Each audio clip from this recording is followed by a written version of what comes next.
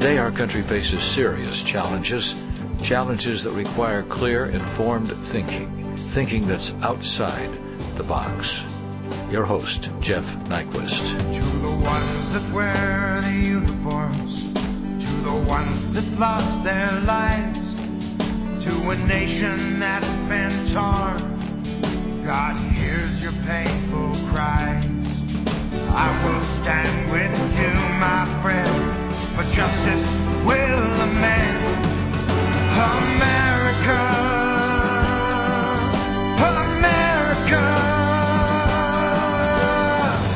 I am Jeff Nyquist, the host of Outside the Box, and today's program I'm going to have my brother, Greg Nyquist, on, and we're going to talk about the recent developments in the U.S. economy and, of course, the bailout plan of the administration, the Obama administration. We're going to talk about where the economy's headed, what kind of things we're going to expect back from it. Greg watches the economy. He has a background in economics, so welcome to the show, Greg. It's nice to be here. Let me start out with, we're in the midst of this financial crisis, and we had the first bailout package under President Bush, in which several $100 million were spent, and apparently they're not able to account for all of the money or where it went, and of course they're saying, well, there's not really a significant improvement. They've prevented the whole financial system from grinding to a halt, but we're facing major shutdowns of businesses. We've got projected unemployment rates for March of over 1 million lost jobs a month. We lost 590,000 jobs in January. Now both houses of Congress have apparently passed another $700 million spending bill. What do you expect will happen as a result of this bill?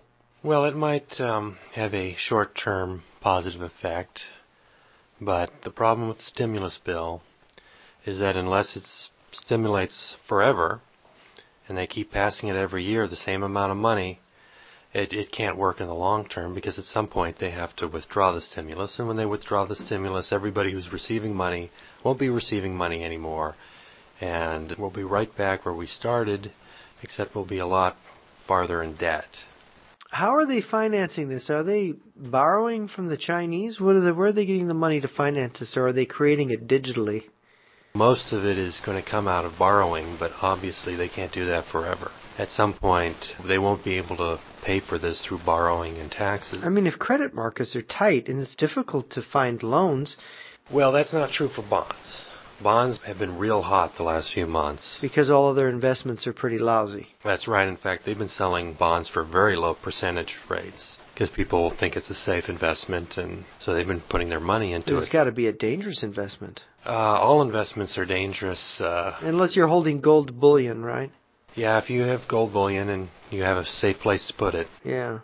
Well, it does seem dangerous because, of course, what they are pursuing is ultimately going to lead to them hitting the wall, because the exhaustion of the credit supply is what is going to happen. And, of course, the day that people say, hey, is the U.S. government ever going to be able to afford to buy back these bonds? I mean, when people see the economy continuing to contract, and I assume you think it's going to continue to contract, they're going to say, wait a minute. Government revenues are falling by 10 or 20 or 30%. How is the U.S. government ever going to pay back all this debt when it can't even pay for the required budgetary items that are on the table year after year that we've been paying for the past decade or two? Yeah, well, that'll happen at some time. The only question is when that will happen. I mean, our problem right now is debt. That's what's caused this crisis. It's the debt crisis. It's a lot of bad debt out there. Our economy has become addicted to debt. The whole economy works on expanding debt. And we reached the point where you can't expand anymore because nobody can take on more debt. They're saturated. It's saturated. In fact, they can't. So many people can't pay the debt that they have already that other people realize they're near the edge and they don't want to take any more on. And so even if you could manufacture the money, grow it on trees to loan it, people wouldn't take it. No, they won't. That's why the earlier bailout, which was basically a scheme to put a lot of money in the banks, hasn't really worked. Because they're trying to inflate through credit expansion, and they've hit the wall. They've hit the wall. Because there's only so much money that you can lend. once people reach the point where people who want to borrow can't borrow anything more because they just don't have enough collateral and they're too far in over their heads anyways, then that's it. Now, it seems like, given the logic of what the government's doing, that the next logical thing that they're going to do would be suddenly spend the next $700 billion, if there's one after this, and there almost certainly would have to be, is to just simply give it to pay off people's debts so that they'll be willing to borrow more again. Well, there is actually a few people, not many, have said the only way to get out of this crisis is inflate out of its crisis. It's just if you inflate away the debt, then we can start from scratch. There is a problem with that, of course, because we're in an international system, and the dollar is the international reserve currency, that if you do that, you will destroy the dollar as a respected currency. People will not accept it as the international reserve currency, and you will basically destroy the dollar's effectiveness, both internationally and domestically, because, isn't that sort of what happens? Well, no one knows exactly what would happen. The sensible economic thing, you would think, is that since at least a third of the world's supply of dollars is held as reserve currencies, that all these people, China and all these other countries holding reserve currencies, would desperately try to get rid of their dollars, and that would lead to a big export surplus for the United States. It would start things going here. But we don't know that's how they would actually act because they don't want to buy anything we have. Because we're not really producing anything. Well, we're producing things. They just don't want to buy the stuff we're producing at our labor costs. So there'd have to be some kind of negotiation for them to accept products that were made here. Well, otherwise they'll lose all that reserve currency value. Yeah. They have to spend it, and the only place they can spend it is the United States. Well, wouldn't it cause inflation in the United States since you'd have all these dollars chasing... Yes, it would. That would really be a stimulant. The stuff they're doing right now, the stimulus bill, which really is more like a 1,500-page suicide note. It's not something that's going to work. Mm-hmm. But that would stimulate. Now, I have seen these reports, and someone forwarded me from this group in Europe that does analysis of financial things. And they are predicting that the U.S. economy or the financial system in the United States is going to collapse before the end of next summer. Because what's going to happen is that they have examined the bond market and the way the U.S. government raises money to pay for its programs. And their, sort of investigation into this is that the sources of the U.S. government raising money are going to dry up during the summer. That the United States is not going to find that it can borrow. We had this happen in California, by the way. We had this budget shortfall, and Governor Schwarzenegger went out to say, well, we're going to float a bunch of California bonds, and we're going to borrow and get ourselves through this tough economic period by borrowing. And, of course, at first they announced success because people were buying the California bonds. But then all of a sudden it dried up. Nobody was interested in buying the California debt. They weren't convinced that California was going to get its financial house in order.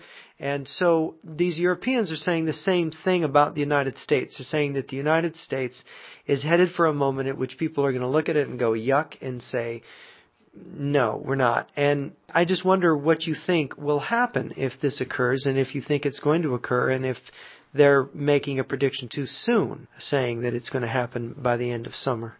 Well, it's hard to say whether it will happen that quickly, although the stimulus bill that's passed increases the chances that it will. Because they're borrowing so much. They're taking all those people willing to borrow are being soaked up by loaning on this particular bill. And debt is causing our problem, and they're just increasing the debt to keep the whole thing going. Well, then there's one group in the United States that's willing to continue to borrow, and it's the U.S. government. Yeah, but they're doing it at the behest of the financial community. Now, when I look at the national debt, I just saw recently that, of course, our national debt is over $11 trillion. It may be with this bill over $12 trillion now. That is between $35,000 and $40,000 per every man, woman, and child in the United States. It's an enormous sum of money. Well, that's actually not the real debt. The head of the Dallas Fed Bank calculated the real debt as over $90 trillion. Real debt, you mean the obligation of the U.S. government? $99.2 trillion, because we don't count Social Security and Medicare and that new prescription drug bill. $92 trillion. 99.2 trillion. But that's money that's going to be owed in the future. That's money that's owed in the future. It isn't owed right this minute. minute. And it isn't paid for yet. It isn't payable through regular taxation. No. Wow. But that's the amount of obligations we have. Right. Now, I'd seen the figure from another former U.S. official that it was over $50 trillion. Well, that's the more common figure. What is the gross national product of the United States now? It's, what is it? I don't know $5 the exact... or $6 trillion a year? What is it? I don't know the exact number, but 99.2 trillion is way more than even the... Well, that's greater than the gross domestic product of the entire world. That's right. And if you look at it that way, it seems a matter of common sense that the U.S. financial system is going to explode or implode. It's going to go down. And that this is something that can only be delayed and can't be prevented from happening. No, not if we keep spending all the money and keep going into debt and keep basically running what's kind of like a Keynesian program. Short-term fun, long-term, we're all dead. Well, Keynes didn't have any children. He wasn't interested in the long-term. Yeah, he said, well, in the long run, we're all dead anyway, so you might as well eat, drink, and be merry, right? Mm-hmm. Well, I think even Keynes would be objecting to what is being done now. Probably because when Keynes was writing, it was a different situation. Certainly the United States wasn't in a lot of debt. We were in no debt at all when the Great Depression came along. Mm-hmm. We were a creditor country. Mm-hmm. Now, it's just debt after debt. It's not only government, state government, local governments, federal government, but it's a lot of corporations, it's a lot of businesses. The whole financial sector is based on creating these very fancy financial instruments on leveraged debt, leveraging this and that and creating excess credit, excess debt. And then we have the credit card. Credit card problem. I noticed it a year ago. It was in the New York Times, a little more than a year ago in January of 2008, that it was announced that they had noted this uptick. I think it was more than 7% uptick in credit card debt. That credit card debt was suddenly starting to explode, and that people were relying on credit cards more and more to get by. And of course, we were beginning to enter what now is recognized as a severe recession and possibly a depression. We may be on the verge of it, is what people are admitting now. And has this continued? I hear different things. I hear that the average American family owes $8,000 on credit cards. What is it at now? What do you know about credit card debt? Well, it has been going up. Mm-hmm. But in the last year, we actually have seen an increase in savings. Mm-hmm. So I'm sure that there are probably people out there who have gotten in worse trouble with their cards because they're trying to get by. But we are seeing more savings now. That's one of the reasons why consumer spending is going down. People are getting scared and they're saving their money. That's when you hear people talk about liquidity trap or liquidity problem. That's just a code word for saying that people are hoarding cash. This is like the year 1930, after the stock market crash of 29, when people were holding on to their cash. And you read about businesses failing because people weren't going and buying stuff. And even though the stock market made a partial recovery in 1930, it didn't matter because the economy was basically crashing. And there's another thing I want to ask you about.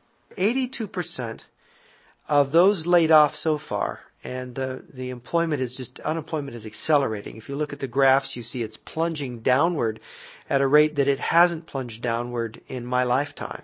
It looks like we're headed for at least 20% unemployment. If you look at what is forecasted about how many businesses are going to go down and how many companies are going to be liquidated. Anyway, the question that I had about that is the 82% are male breadwinners, people who are supporting wives and kids. These are the people that are being hit hardest. And I'm wondering if the shock to the economy is greater that let's say you get 10% unemployment, but the government's losing 20% of its revenue or 30% of its revenue. Do you think that this is the kind of thing that we're going to see? Oh, yeah, that's absolutely what's happening because it's the financial sector that's being hurt really the worst. And since the financial sector was involved in all kinds of, Ponzi finance type, very questionable type of behavior, done by very smart people who weren't very wise. I mean, this is why the government wants to bail it out, because these people were getting very, very rich, huge amounts of money, and the government, through taxation, was also reaping big dividends. So you're having a third of the people paying a large portion of the taxes. And that third is the third that's being wiped out. Well, the top end of that. Uh-huh. Yes, absolutely. So the government, now I noticed in California, in the fall, they announced that they had, out of a $100 billion budget, a 10% shortfall, a shortfall of $10 billion. 6 weeks later, the shortfall was $15 billion, which indicated that the rate of the loss of revenue was accelerating, and that I would not be surprised that if sometime in the spring it reaches $20 billion, which means that suddenly the state of California is out 20% of its revenue. We had at the end of December a 9.3% unemployment rate, probably 10% by now. It occurs to me that the federal government's going to experience a similar loss of revenue at this particular critical time when so many programs, federal programs, are funded and the federal government's being called upon to bail out everybody, state governments, counties, and the automobile industry, for example, that's been crying in Detroit.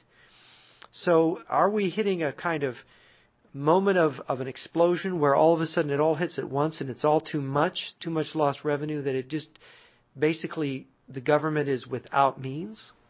Well, I think they'd probably be without means anyways if they're going to have these huge stimulus packages. The amount of money that the stimulus packages is so great that the loss of revenues is minor in comparison. Per person in the United States, what does this stimulus package cost? It must cost quite a few $1,000s per every man, woman, and child in the world for this stimulus package. It does. No doubt about it. And eventually we're going to have to pay that back at interest. I remember the quote, and I don't know if it's apocryphal, from Einstein, who said that he was fascinated by compound interest, that it was the most amazing law of the universe, compound interest. And I had mentioned this to Michael Pansner when he was on the show, that Vilfredo Pareto had an interesting analysis of compound interest at 4% from the birth of Christ to the year 1900. If you put a penny, the smallest French denomination, the amount in francs that you would have after 1900 years would be in gold the equivalent of more than 30 planet Earths, 30 solid planets of gold, which is an incredible thing. And so obviously, if you have a negative process of compound interest, where your money doesn't multiply, your wealth disappears, that this is one of the phenomenon of debt. Isn't it really inevitable that the economy is going to collapse? And in that event, is the government going to be able to continue, or what's going to happen with the government? What does the government do when it doesn't have any money? Well, normally it becomes like a third world government, and they simply create money. Like in Zimbabwe. In Zimbabwe, yeah. Did you hear that a single sheet of toilet paper is worth more than a $5,000 Zim note? So the British press made fun and said, well, we know what the 5,000 Zim note is good for. It's much better as toilet paper. It's cheaper. Yeah, the prices in that country, when you enter the grocery store, they're rising as you're shopping. Yeah, it's incredible. I talked to Jan Lamprecht in South Africa. He's a native of Zimbabwe, which used to be called Rhodesia, and he talks about how destructive it is. And people in Zimbabwe are starving, and if it wasn't for international relief there, the country, probably half the people there would be dead from starvation or the health effects of starvation. Who's going to bail out the United States? I mean, we saw what happened in Iceland. The whole country basically shut down. Its economy and everything just stopped. And that can happen here, can it? I'm not sure to the same extent. We still have a lot of resources, still have a lot of people working. What would happen is the government would have to declare martial law, and the democratic system would collapse. It's interesting. I met a retired CIA guy a couple of years ago. I had a long conversation with him.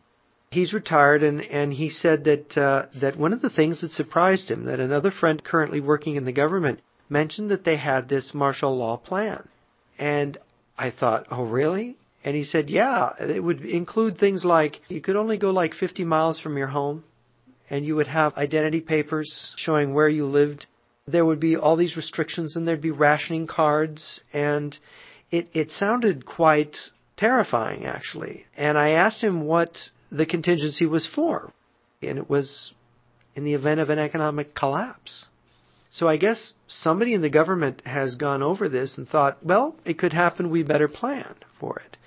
So would that be martial law with President Obama in charge, or would the military step in?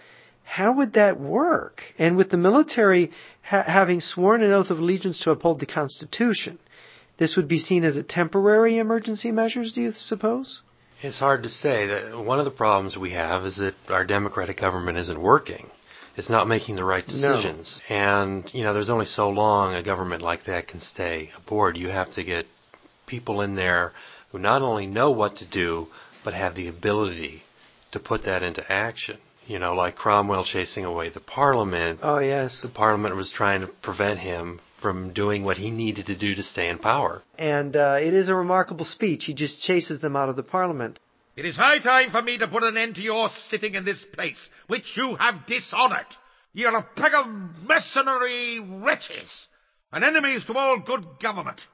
And like Judas, betray your God for a few pieces of money. Ye have no more religion than my horse. Gold is your God. Is there a man amongst you that has the least care for the good of the Commonwealth? Ye sordid prostitutes, have you not defiled this sacred place and turned the Lord's temple into a den of thieves by your immoral principles and wicked practices?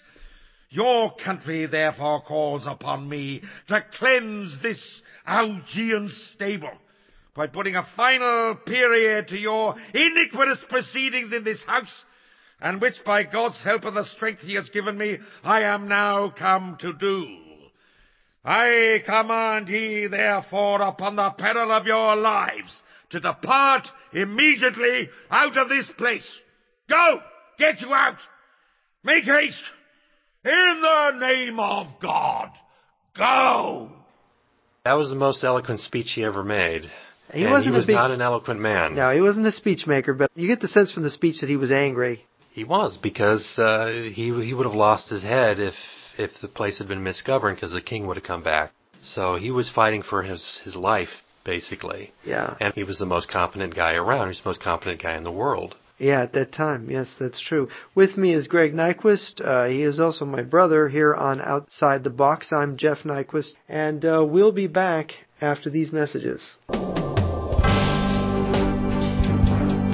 You're listening to Outside the Box with Jeff Nyquist. WIBG 1020, live local radio for Atlantic City, Cape May, and all of South Jersey. All right, they blew one time kick, they blew it, but the Vikings right there to field it. I think it takes guts to come out like you are doing right now. And if all of us will listen to this station more, I'm just so keyed up about it. We talked about it by the hour. We are going to pursue this until we're satisfied. WIBG 1020 on your radio, online, or on your cellular. WIBG 1020. We're everywhere.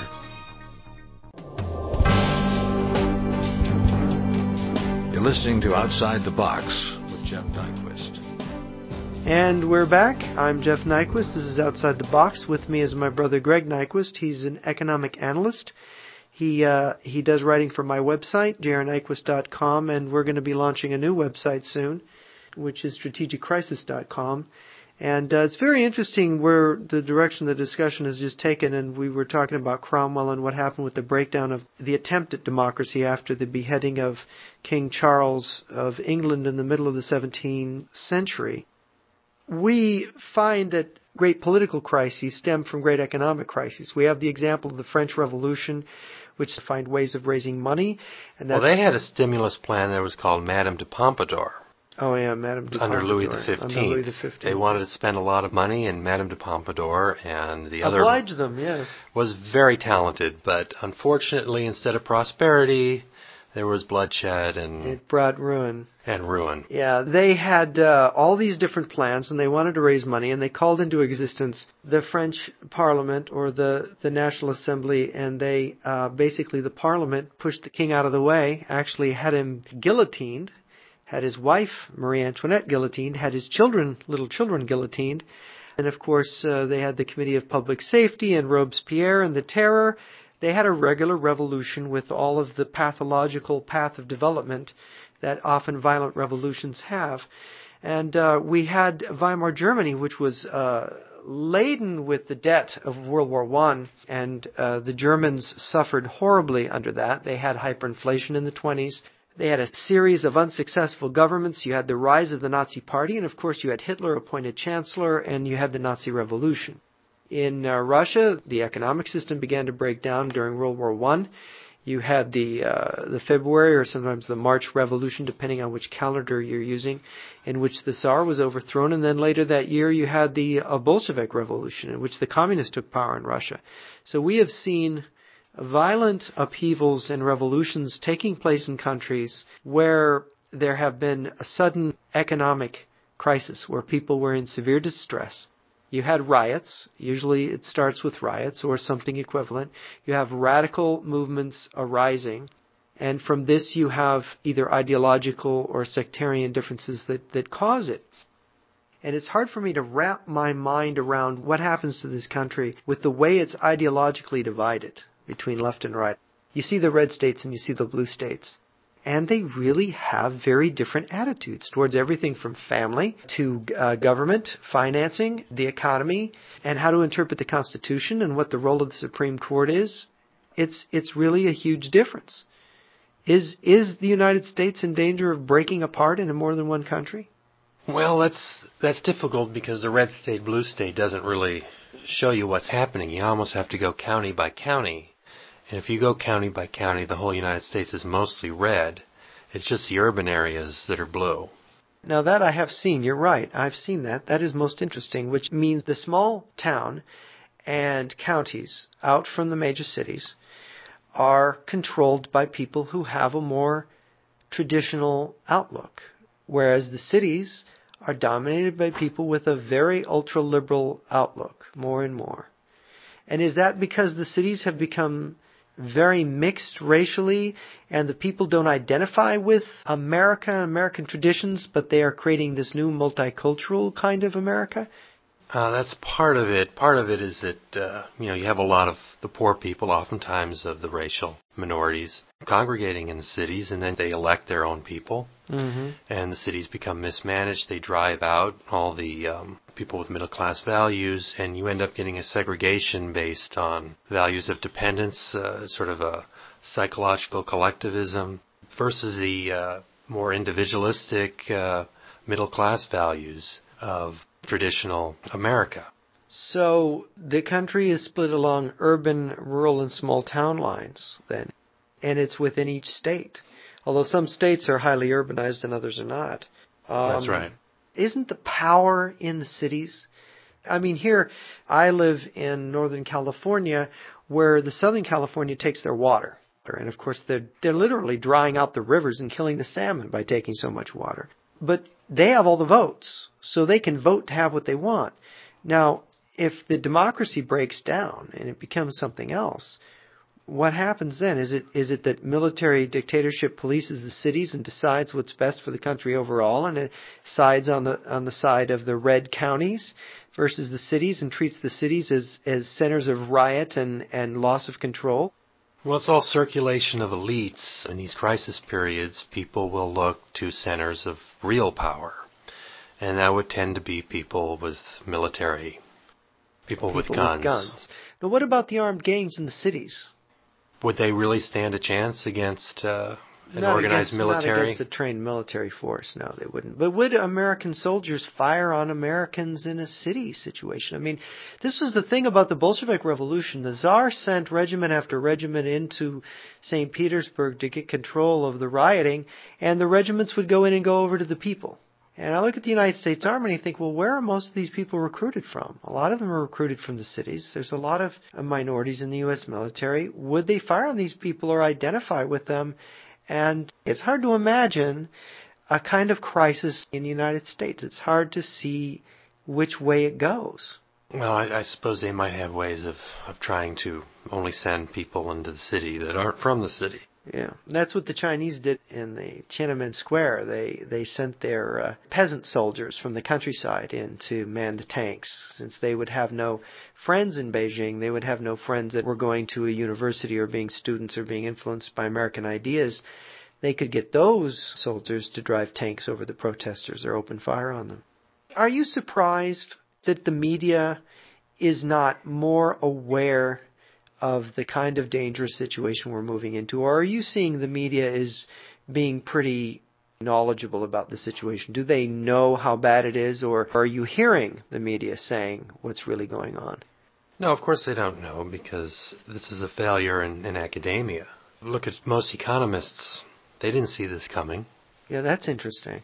I remember Friedrich Hayek back during the great inflation of the 70s in his Nobel Prize speech telling people, hey, most economists didn't see this coming either. Mm-hmm. They never see what's coming. Yeah. And now we see all these Keynesians coming out of the woodwork. We thought Keynesianism was refuted by what happened in the 70s.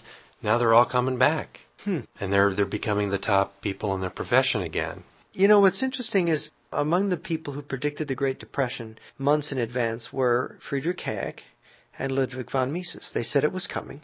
They had no doubts about it. In fact, I remember reading that earlier in 1929, von Mises was offered a job. I think it was at a bank in Austria somewhere, and he didn't want to take it because he said, well, there's a crash is coming, and I don't want to be associated with it. So I don't want to be at your bank, which probably must have really shocked the person he was talking to. I had Michael Panzer on the show. He was one of the few people. Of course, he's not a banker or an economist. He's a guy who actually worked on Wall Street, who wrote almost 2 years before the crisis actually hit full-blown that it was coming, that he could see it, and he laid it out logically. And it was very interesting that, you know, here you got all these economists who go and study for years, they get a PhD, and what good are they?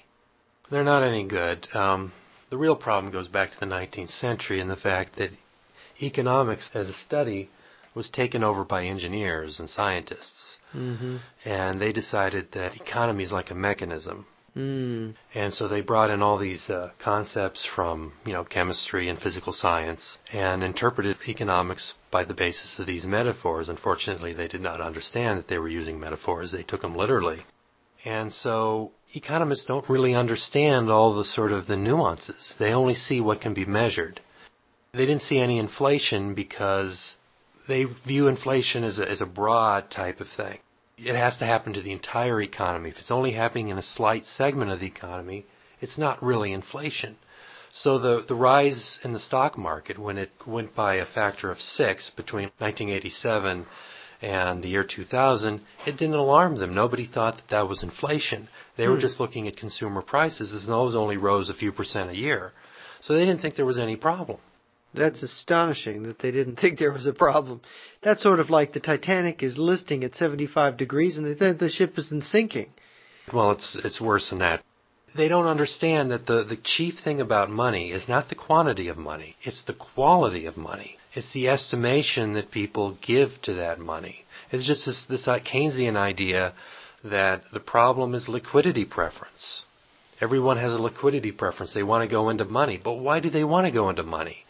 The reason why they want to get into cash is because we have a deflationary thing happening right now. Mm-hmm. With all the debt going down, people are scared.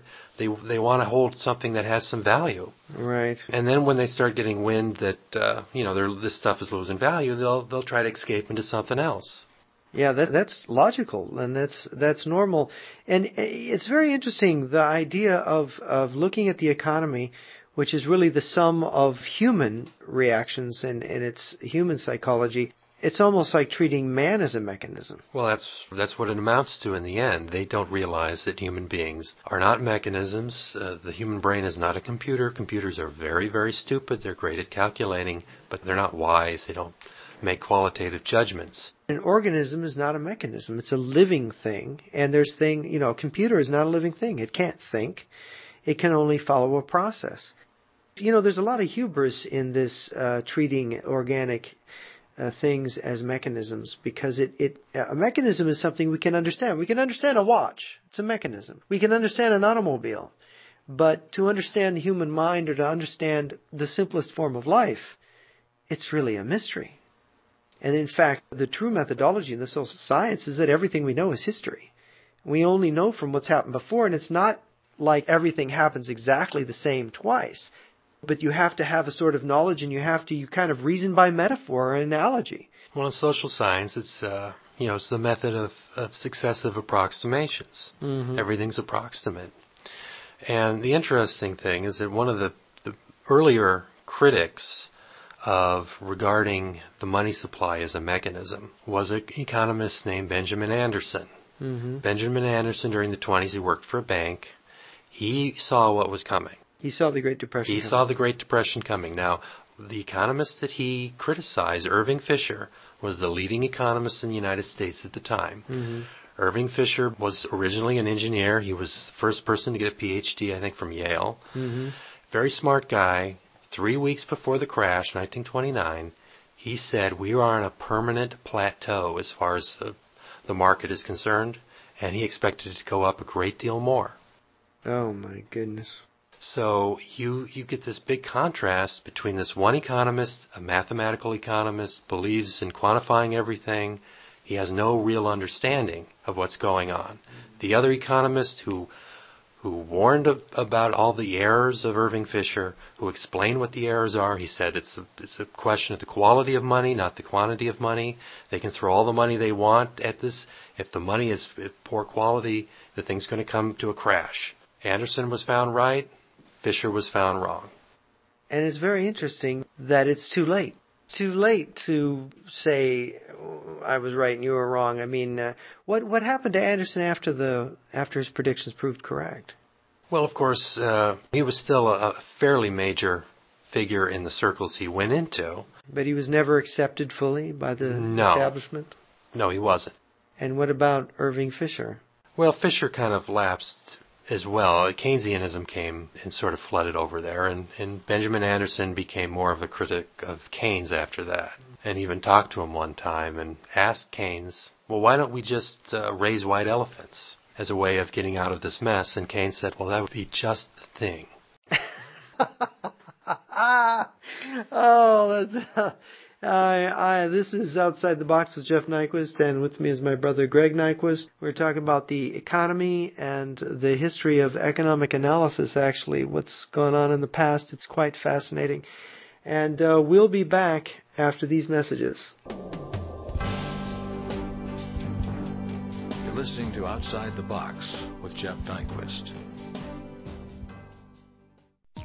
WIBG 1020, live, local radio for Atlantic City, Cape May, and all of South Jersey. All right, it was one side kick, they blooped it, but the Vikings right there to field it. I think it takes guts to come out like you are doing right now. And if all of us will listen to this station more, I'm just so keyed up about it. We talked about it by the hour. We are going to pursue this until we're satisfied. WIBG 1020 on your radio, online, or on your cellular. WIBG 1020. We're everywhere.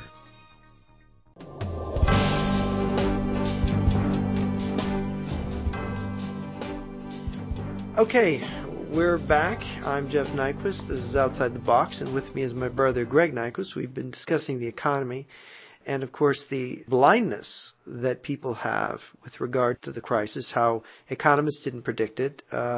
Very few people saw it coming. And talking in comparatively with the crisis of 1929 that brought on the Great Depression.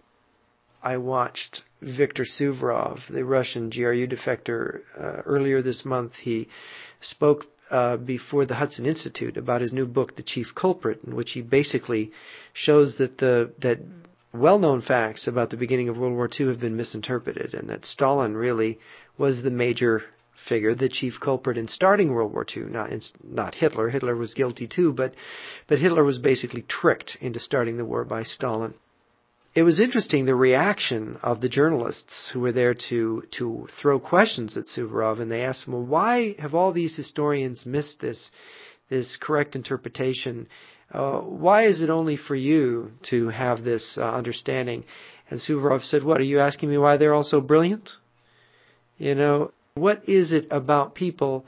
And I think about Albert J. Nock's book, Members of a Superfluous Man, referring to his teaching experience in the Ivy League. I think it was Harvard, wasn't it, that he taught at? He was a minister. Yeah, but he did teach at the university. And it's in his book, Members of a Superfluous Man. And he has this thing in the book where he said that of the students that he had, he discovered that most people are trainable. Well, nearly everyone is. Monkeys are trainable, dogs are trainable. But he said very few are educable. And he basically made the point that what we call a human being is a rational animal, very few people are. Whether because they don't want to think or learn or grow intellectually, or because they don't have the brains, it doesn't matter. It doesn't happen for them. And there's very few people that actually look at the facts and are able to analyze and think. And that would apparently include many people who are professors who know things, because I know a lot of people who saw this economic thing coming. And I heard about it, in advance. And everything they said came true. And it was pretty common sense. The knowledge wasn't that difficult to understand.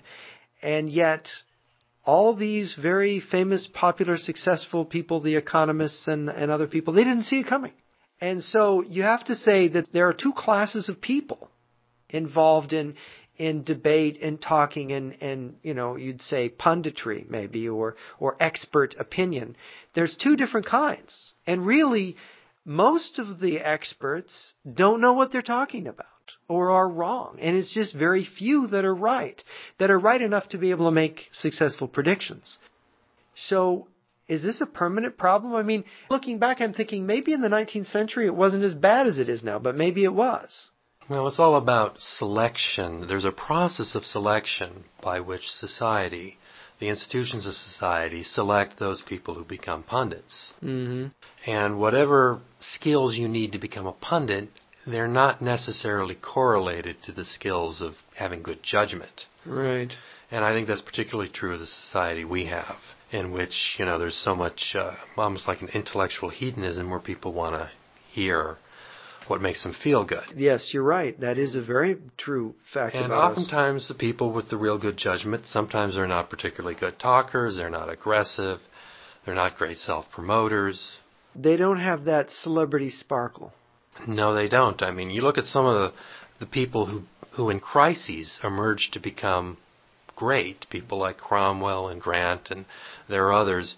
They were nothing before the crisis. Yeah. Ulysses S. Grant was considered to be a nothing, yeah. He got a charity job from a relative working at a hardware store in Galena, Illinois, and he was the only guy that knew how to win the Civil War.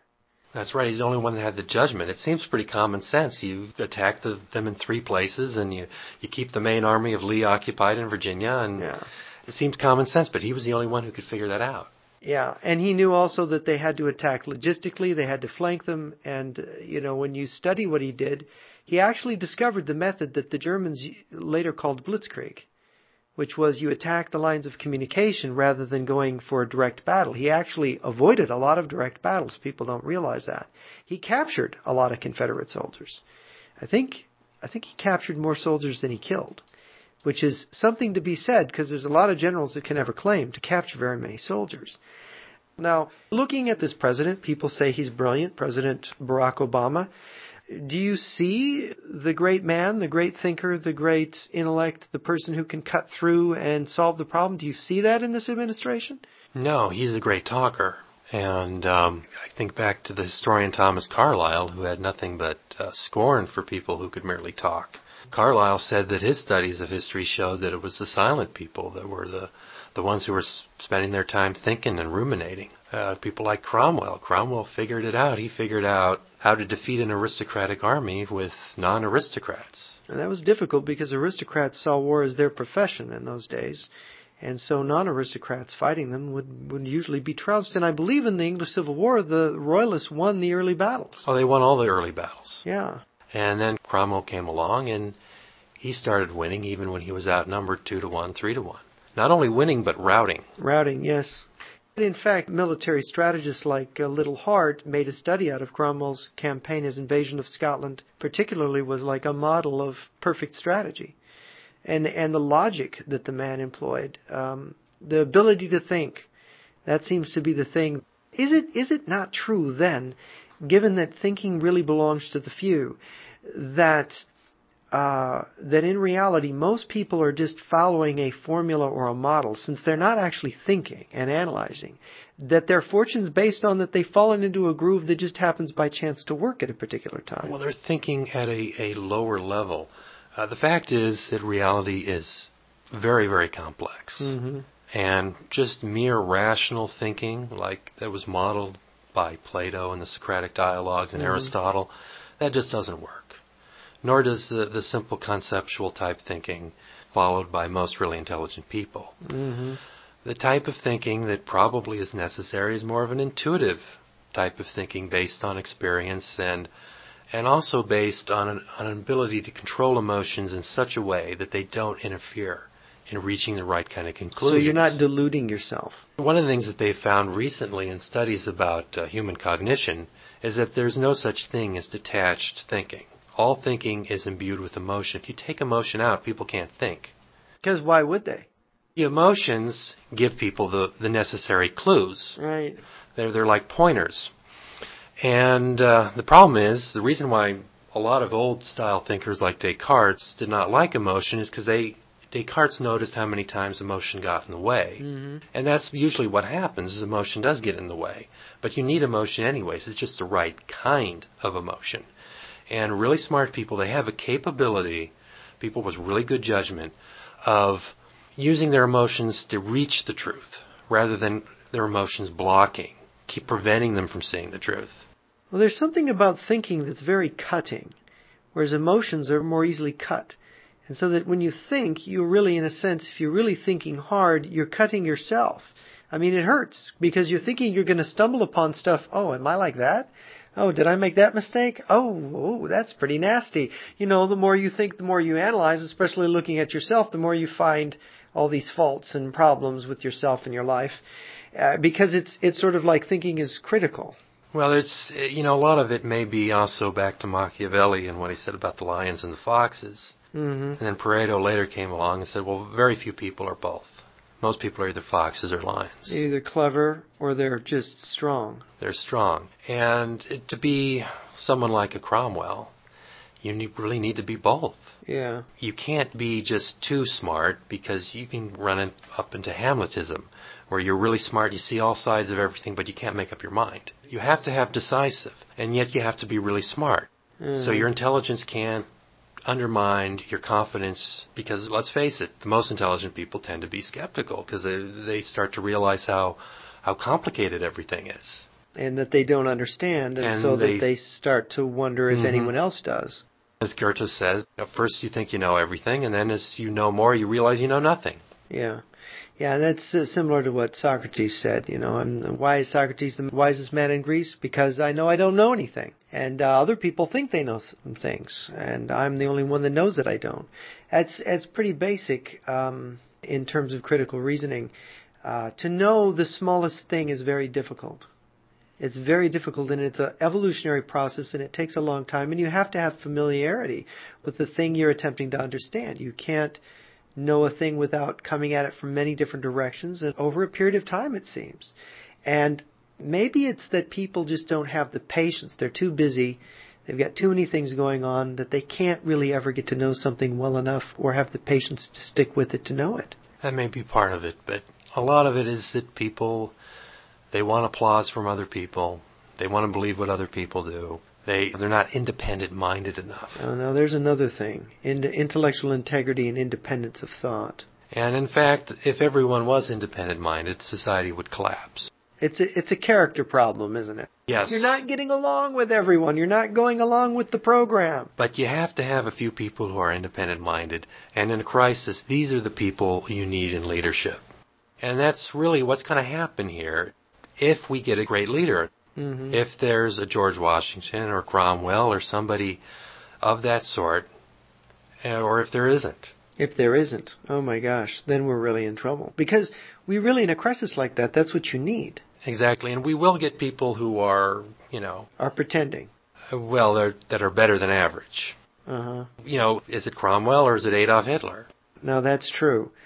Now, I was thinking about the American Civil War. I was thinking about how fortunate the country was to have Lincoln. If you're for the North winning, of course, it's not fortunate if you're a Southerner and you wanted Southern independence. But for preserving the Union... Well, Southerners had such terrible leadership, they shouldn't have even gotten to the Civil War. There was no reason for them to start it. Yeah, well, it was just poor leadership from the beginning. They didn't seem to get it together. I mean, they had some good generals. Well, they had great generals for tactical field. Yeah, for fighting in the field, but they didn't have a strategy to win. Strategy. No. Jefferson Davis sort of had one, but he couldn't get the commanders to do always what he envisioned. It seemed that the whole principle of sort of independent power undermined the idea of their independence. Yeah, it did in that situation, whereas Lincoln knew if he got a general, he would win. But how difficult it was for him to find one. And you would think that in that age where people, it was an age of literacy, it was an age where people cultivated understanding and reading. It's because it was Grant. How would anyone have known that it was Grant? No, that's true. See, that's the problem. But how come there weren't more like him? How come so many of the generals didn't simply know what to do, couldn't think their way through the problem? Well, we were getting a new kind of warfare. The weapons were getting better and better. And, military people tend to be of the conservative type. They're not innovative in their thinking. Mm-hmm. The conservative type of people who followed the rules and did everything the right way. Lions as opposed to foxes. There was Winfield Scott, very fine general. He was a good general, but he was old and he was a little too old and sort of past his time. But, the generals that had come up with him, the best of them, like Lee and some of the others. They went with the South. And I'm not sure how well Lee would have done if he'd been a northern general. Tactically, he's brilliant, but again, they needed the strategy. Well, the one time he went on the offensive, it was a disaster at Gettysburg. Yes. Well, he was rolling the dice. Well, it is interesting, the whole idea of leadership and what we need. I mean, do you see the private sector under attack? Are we going to have socialism in this country? Is that where we're headed? We're not headed towards socialism. We're headed towards Keynesian interventionism. But doesn't socialism lie on the other side of the catastrophe that Keynesianism brings, or is it something else? No, they simply want a government that has a very large role in the market. That's what they want. And that seems inevitable, doesn't it? We already have it. Yeah, we have But they're just going to increase the role of government. And is this going to be permanent, or are we going to have a revolution in something unforeseen? Well, it's hard to say. If we reach the point where we need martial law, then all bets are off. But oftentimes these things, they go through cycles, because when you over-intervene, you have what you had in the 70s. It breaks down and people say, hey, it's not working. We got to try something else. Can we be compared with the French Revolution, or are we closer to Weimar in a comparison of where we're headed? Well, we're kind of on our own little plane here. We're not on any of those quite yet. We're not like that. Again, it depends if we have a breakdown and we need martial law. If we don't, we're more headed towards something like the 70s, only worse. And of course, I can't imagine the currency failing and there not being a political revolution in the country. Currency failing, that's a complicated question because there's all kinds of other currencies in the world. And again, it won't necessarily just fall off a cliff. Mm-hmm. Like in the 70s, it just gets worse and worse. But it's more like an incline going down. It's not terribly steep. Mm-hmm. And so there's always a point where you can draw back. And again, the dollar falls in value. Suddenly, buying American looks better for the rest of the world. Now, I see unemployment reaching 20% within the next 18 months. Do you see the same thing? It just depends on how the depreciation of currencies around the world and foreign trade plays out. If the dollar depreciates more than other currencies and our exports go up, I don't see 20%. I saw both the Chinese premier and the Russian prime minister at Davos, Switzerland. I read their speeches. I studied them, in fact, and both of them very cleverly, very carefully attacked the dollar as the world's reserve currency. That was the focus of both speeches. And they had the two opening speeches at the Davos World Economic Forum, whatever it's called. And are we headed, and Michael Pansner thought we were headed in this direction, are we headed towards the dollar just simply not being accepted at all overseas? And the dollar becomes valueless. Well, Pansner doesn't say it'll become valueless, but... Well, it'll be accepted less and less, but the dynamic is that we have this huge credit account deficit because all these other countries in the world, they've devalued their currencies below the dollar so that they can have export surpluses. See, there's all this jockeying going around. All these countries want to sell to us. Well, that's over. Free trade is a joke, isn't it? Free trade was on our backs, was on America's back, wasn't it? Well, the decisions that individual consumers made and the way the governments manipulated it, it was kind of a joke. But now the joke's going to be on them because we're going to be competing with all these countries trying to devalue our currencies to try to get it down low enough so that people will start buying American from abroad. They don't have to accept dollars if they're buying products from us. So they can get rid of their dollars. So that's really the answer is to solve this problem is in trade policy. And the diplomacy of the president to get other countries to accept some kind of new arrangement in trade policy. Yes, that would be one of the solutions. The other one would not be to have a stimulus bill, but just to start liquidating, have an orderly liquidation of the debt, let a lot of companies go bankrupt, and reformat the debt. And make sure that people eat and there's public order during this process. And if there's an industry that's completely wiped out, you might be able to take the business that's doing the least worst and help that business out a little bit. You don't reward the people who've been making the worst decisions of all. Right. We need to get those people out of their positions. We need a circulation of economic elites. We need a new group. We need fresh blood, people that weren't making all these bad decisions. Let the economic power go into the hands of people who know what they're doing. Yeah, that seems pretty clear, and that seems like part of what's being resisted. It's exactly what's being resisted. We just want to keep the whole borrowing thing going. And the whole group of people that sort of created this mess, they sort of have a lockhold, and they're saying, Washington, we're going to drag you down with us. You have to save us. I mean, am I exaggerating? Well, that's part of it. We've deregulated markets with safety nets, and you can't ever do that. Well, I was amazed that they suddenly made all these investment banks covered by the FDIC insurance. Yeah, you can't do that because then you're basically socializing losses. Isn't it true that since the beginning of this crisis in September of 2008, they've made one dumb, catastrophic decision after another? Yes, for the most part. That's true. I mean, that's what it looks like to me. I mean, I read the news and I shake my head and I think, they can't be doing that. They can't be that stupid. This is like desperate people grabbing at straws, grabbing at whatever they can. Well, they're using the worst tools out of the toolbox of Keynesianism and monetarism, which are the two economic philosophies that have dominated since the 40s and 50s. Do you see the possibility that we could return to a gold standard? If things get really weird and really strange, and it's possible we might have a de facto gold standard, and it just might happen on its own. I can't imagine the government actually being behind it. It's so hard to implement something like that because you don't know where to put the dollar vis-a-vis the gold standard. So basically, when the economy collapses, or if the financial system or the currency collapses, people will spontaneously rediscover real money, gold and silver, begin trading and buying and selling in that, and shove the paper currencies aside and say, all right, we're going to create our own economy spontaneously. Yeah, in fact, it would probably be a good idea to start moving towards gold if we were governed by smart people. That's what they would announce. We'll have like a 5 or 10 year plan to get back to gold.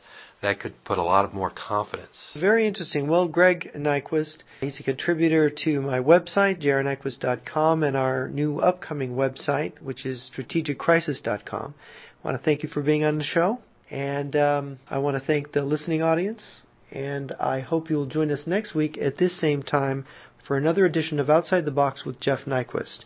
Until then, God bless. Today our country faces serious challenges that require clear, informed thinking that's outside the box. Your host, Jeff Nyquist. To the ones that wear the uniforms, to the ones that lost their lives, to a nation that's been torn, God hears your painful cries. I will stand with you, my friend, for justice will amend America, America.